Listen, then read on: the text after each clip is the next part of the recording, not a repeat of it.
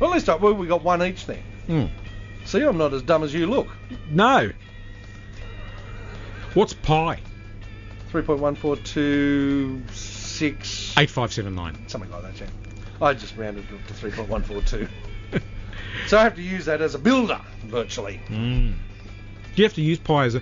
See, I never thought I would ever get around to using pi. Well, you see, you just didn't in school, did you? You know, you don't go into the butcher and say, I'll have those 2 T-bone steaks and 2 kilos of that mince plus pie.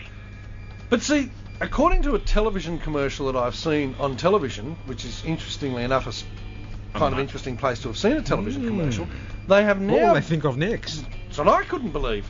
They've now actually realised that to get people to study maths, they have to show that it does in fact have some use. Right. And so, pi, for argument's sake, and you mentioned the butcher shop, he would have to consider using pi when determining what size to make his sausage. Because your I don't know how to react to that. Well, your sausage casing is a tube, isn't it? So you need to know the volume of a tube. Yes. And what is the volume of a tube? It's pi times the height multiplied by 2/3 of the circumference. I don't know, I just made that up, but it sounds good, doesn't it? It's radius, pi r squared by the h. By h. Okay. Pi r squared by the height. I got the h part right. Okay. I haven't done this for 25 well, years, you're giving me a hard time, and I bloody knew it.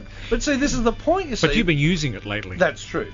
That's true. In the house building. In the house building, because we have to know. And again, this comes back to teaching kiddies, the young kiddies of today, when they're not out there sniffing drugs and petrol, they're learning about pi and other useful things. A sphere 2/3 pi r squared? Well, I didn't say a sphere. But you better ask me about a sphere. All right. What's a sphere? 2/3 pi r squared. Is it? I think. Right, okay, I'll accept that. But see, and this is the whole point of, if they're making education and applying it to practical situations, so for a pi of maths, obviously sausage casings for a kiddie that wants to become a butcher, he needs to know that. Trigonometry for the meat cutter to determine what size to make the T-bone, because a T-bone is of course a triangle. Well, remember Pythagoras? Pythagoras' theorem. He got really ticked off when he was playing around with mathematics and stuff, because he couldn't work out how to, because he was using whole numbers. He was going, okay, if I make one side 2 and another side 1, there it is, but I couldn't say, but the use wasn't a whole number. That doesn't work. Doesn't make any sense at all. If I have 2 pieces of stick there and 1 piece of stick there, then surely that's got to be a 3 or a 2-piece stick or something. But it wasn't. It was a 2.2-piece stick.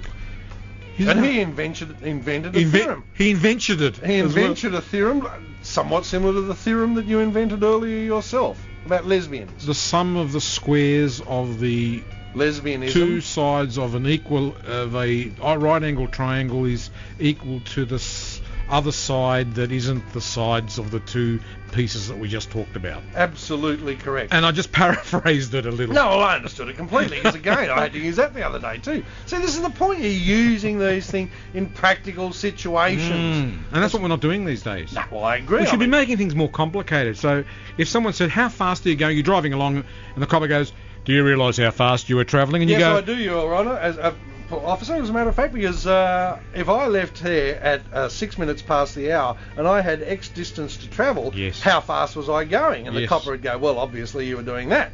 D equals time... by 42. By... 79. Distance. Exactly. Whatever. Exactly.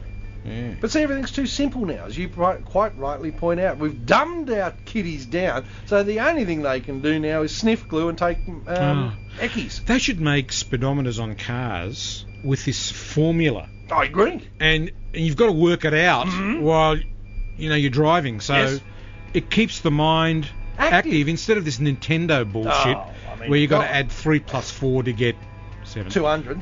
Yeah. Instead of that, there should be things in the world that are complex.